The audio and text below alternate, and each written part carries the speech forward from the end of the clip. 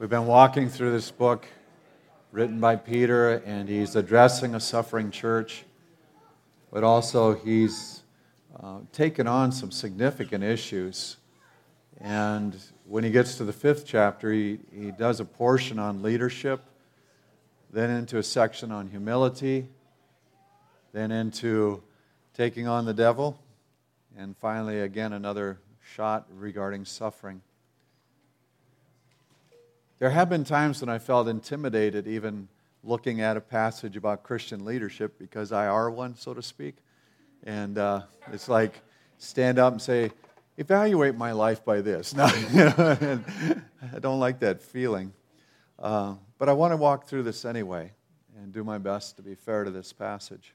It says, Christian leaders, I'm writing to encourage you. It says, I too am a leader as well as witness to Christ's sufferings, and I will share in His glory when it is shown to us. So he defines three things. He's going, I am a leader, and first leader of the church. That's impressive. But I said, witness of Christ's sufferings. So, he was there, he saw it all, but he also saw the resurrection. But what he's noting is that not even the resurrection is as wondrous as what's going to be in regard to glory that will be revealed.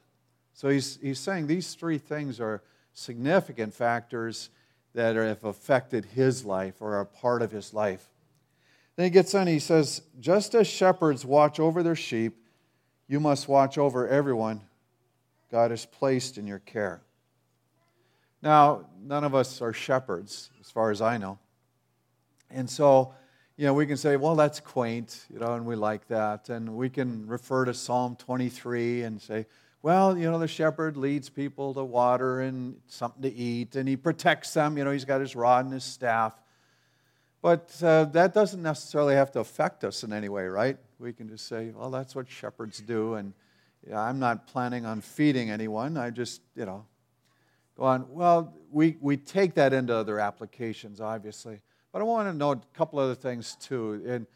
In Genesis, when Jacob is talking to Laban about his shepherding experience, he says, I nearly burned up during the day, nearly froze at night, and I was sleep deprived much of the time.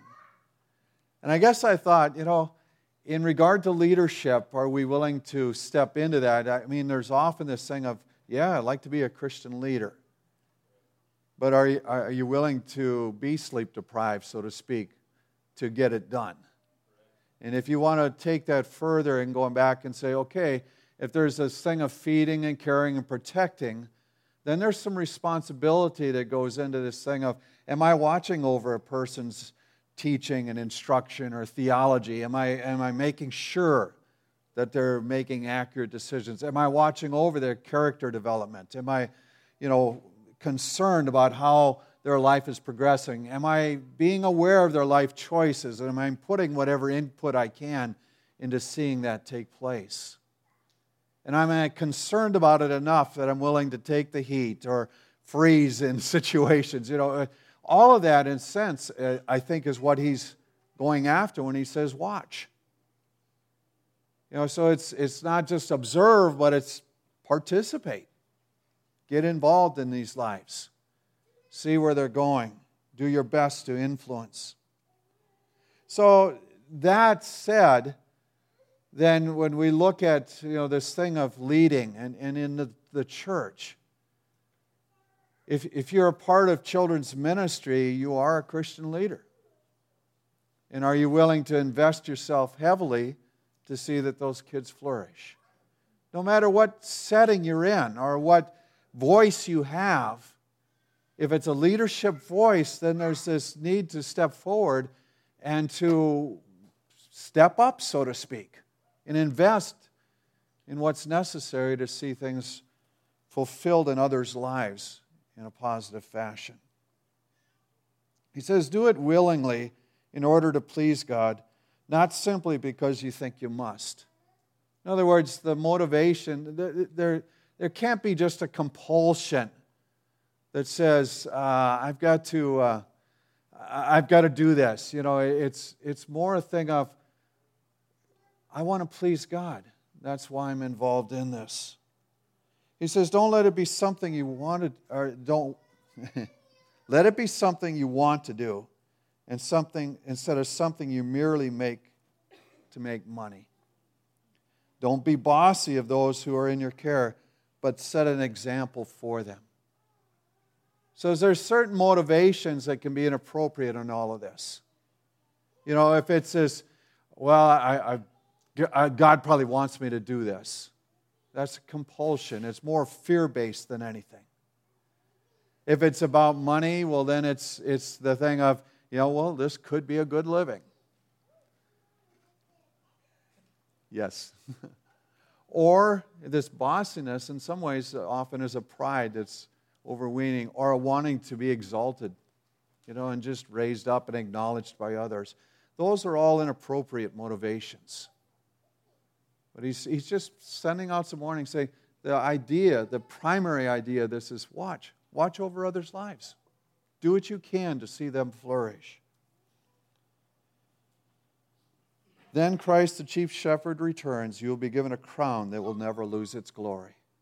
So he says there's a value to be received later on for all of this.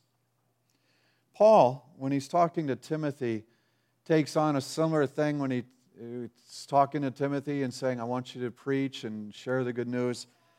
But I like this, what it says in this contemporary English version. So with God and Christ as witnesses, I command you to preach God's message. Do it willingly, even if it isn't the popular thing to do. So not compulsion, but again, speaking about what's your heart attitude when you take this on. You must correct people and point out sin in their lives. That isn't always pleasant, right? In fact, you can lose friendships over such things. It's a price that you have to be willing to take on. It says also cheer them up. That's a little more fun. And when you instruct them, always be patient. Recognize the change might not come immediately. It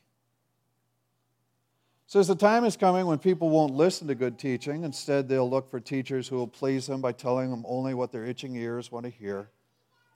They'll turn from the truth and eagerly listen to senseless stories. But you must stay calm and willing to suffer.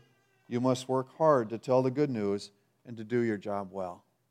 So those are two really important passages in regard to leadership. I want to get back to 1 Peter. It goes on and says, all of you young people should obey your elders. In fact, everyone should be humble toward everyone else. So he says there's an overriding principle in Christianity regarding humility. It should be a factor of all of our lives.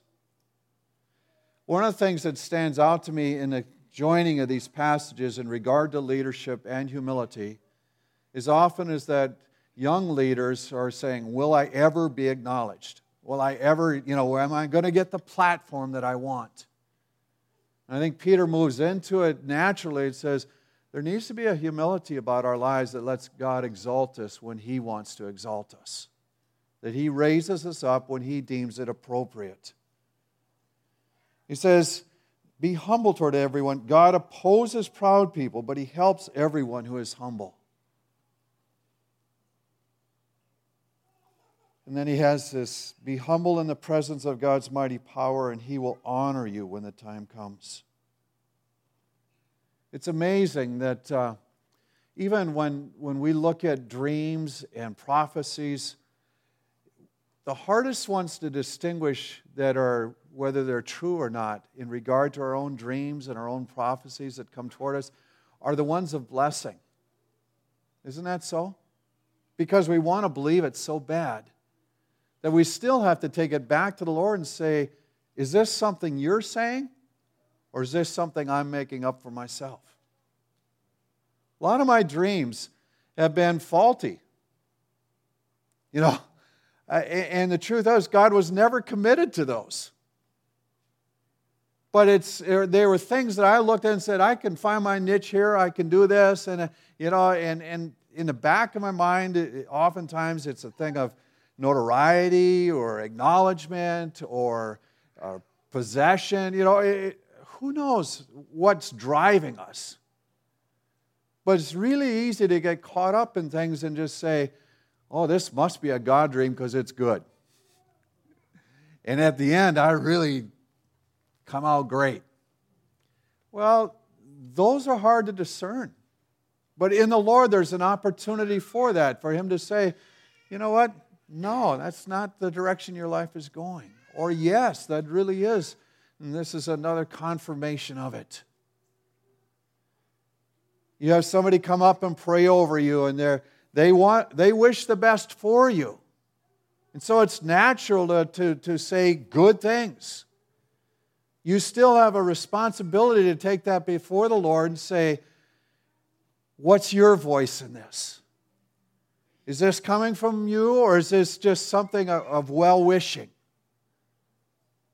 And we have that privilege to discern, and in humility, there's an opportunity for us to know what God's desires really are. I like this. It says, God cares for you, so turn all your worries over to Him. This is that broad statement. And in the old translations, it was, cast all your cares on Him because He cares for you. And all of us, can tie into this and we go, okay, are there worries connected with my life? Are there anxieties that I'm carrying right at this moment? And the privilege of the Scripture says, God cares for us. And so I have the opportunity of taking this before Him and hearing what He's got to say. I have the privilege of listening for His voice and saying, how are you going to step in here? How are you going to see me through this? Let me know your hand and see how you've provided again.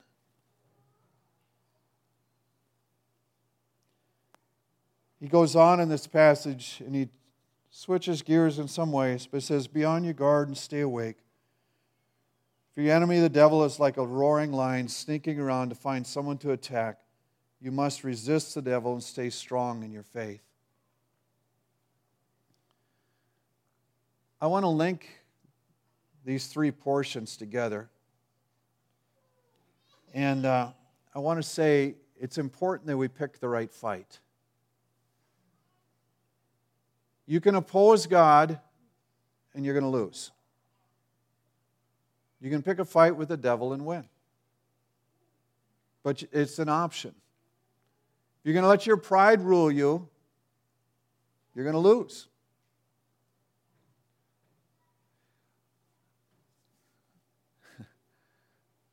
This passage has marked my life in that in the first year I was here, I was asked to speak at a young man's ordination, a friend of mine and a good man. And I felt like the Lord gave me this passage to use. And when I got done, I asked Shar, how he says, you almost sounded like you were mad at him. That's not really what you want to hear. And thankfully, she's honest. But, what was strange is that there was something going on prophetically in that meeting that I was unaware of at the time. Because within months, I had to go confront him on an adulterous affair. And his pride in ministry and things not going quite as fast as he has wanted, and in some ways had nudged him toward that. But he chose the wrong fight. And he lost. And I'm looking at that and I'm going, we have an option. We can humble our lives before God and embrace what He's saying and ask for truly godly dreams and prophetic insight as to where He's leading us, knowing that He's good, that He cares for us, that He oversees our worries and anxieties, that He's concerned about all of that. Or we can let pride drive us and be susceptible to the devil's wiles. Thankfully, this man has been restored, and he's not back in ministry per se, but he's walking faithfully in the Lord, and you know, and he looks at that as a healing time. But what a trauma for his life, for that church, for his family. I mean, the repercussions were horrible. But I look at this and I'm going, it's really important that we get these things right. It's really important that we embrace what God embraces. It's really important that we take on what He takes on. And so in this passage, you know, there's this opportunity of looking and saying, okay, Peter, who's had this wealth of experience, is saying, if you're going to be in leadership, watch over others. Invest yourself heavily in it. Treat it like a shepherd, you know. Be willing to spend sleepless nights. Be willing to see whatever needs to be done gets done so that there's health in the people that you're watching over. But then he goes on to say, each of us has this responsibility to humble ourselves before the Lord and open up our lives before Him and say, what are your desires? Where are you taking this? Knowing that He cares. And that even in it, you know, that we don't want to open ourselves in susceptibility to Satan, but rather we want to recognize his wiles for what they are. Resist him and stay strong. He says, you know, all over the world the Lord's followers are suffering just as you are, but God shows undeserved kindness to everyone. Isn't that an amazing statement? He's talking about suffering. He's talking about persecution. The early church was pushed out of Jerusalem. He'd watched friends, I don't think he observed the beheading of James, but he was right there. He's thrown in jail right afterwards with him on the slate, except that God lets him out. He's aware of the stoning of Stephen. Pushed out of Jerusalem, the Christians running for their lives. And yet he's saying there's suffering all over the world. There's suffering going on. And what's he saying? God's undeserved kindness is there for everyone. He says there's a facet of God's kindness that reaches into your life no matter what situation you're in. There are dynamics of His care and His concern that are affecting you and you have opportunity to tap into no matter what's going on the surface. I'll remind you that everything that goes on in the physical is temporal. So any physical suffering that you're under is a temporal situation. In light of eternity, it does not have the same value. It can't, because it's short term. We get so caught up in the disasters of the day, so to speak. I mean, how can God possibly be good in this? Well, what we're experiencing is so short term in light of eternity. But we often fail, too, to see that even in these experiences, He's unveiling to us His care if we'll receive it. If we'll humble ourselves before Him and allow Him to speak into our lives and teach us the goodness that He has there.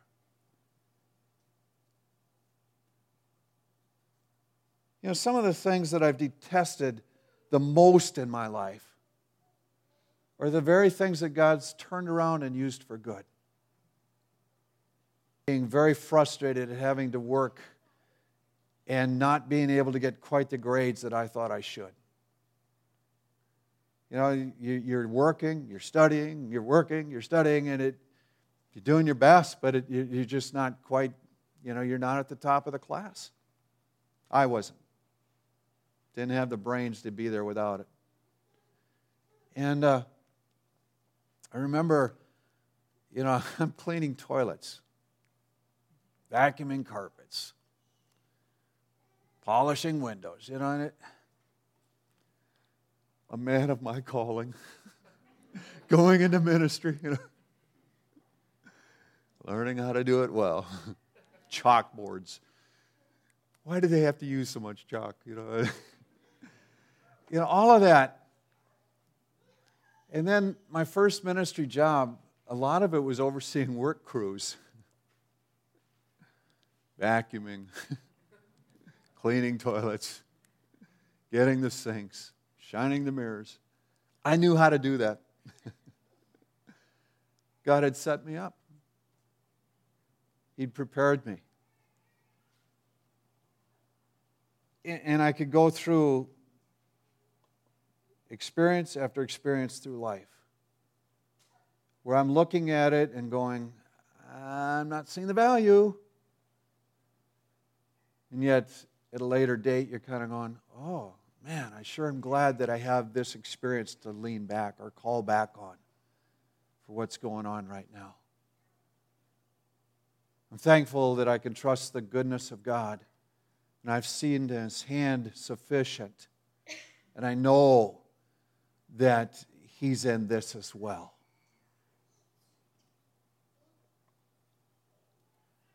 He goes on. That's why He appointed Christ Jesus to choose you to share in His eternal glory. You'll suffer for a while, but God will make you complete, steady, strong, and firm. So He says, this is coming out of this process. You're going to be made complete. There's a steadiness that's going to be coming into your life. Strong and firm. God will be in control forever. Again, there's this anchor point that says He never loses it. He never loses. He's never overwhelmed. He's never undone. He's never pushed aside. He's never discouraged. It just says He has power over all of this and will forever. There are a few greetings at the end of this book, and I'll read them quickly. Sylvanus helped me write this short letter. I consider him a faithful follower of the Lord. I wanted to encourage you and tell you how kind God really is, so that you'll keep on having faith in Him. He says, that's the point of what my writings have been about. Greetings from the Lord's followers in Babylon. They are God's chosen ones. Mark, who's like a son to me, sends his greetings too. Give each one a warm greeting. I pray that God will give you peace to everyone who belongs to Christ. It's a good blessing for all of us. May God give peace to all of us who belong to Christ. Stand with me, will you? Lord, I thank You for Your Scripture.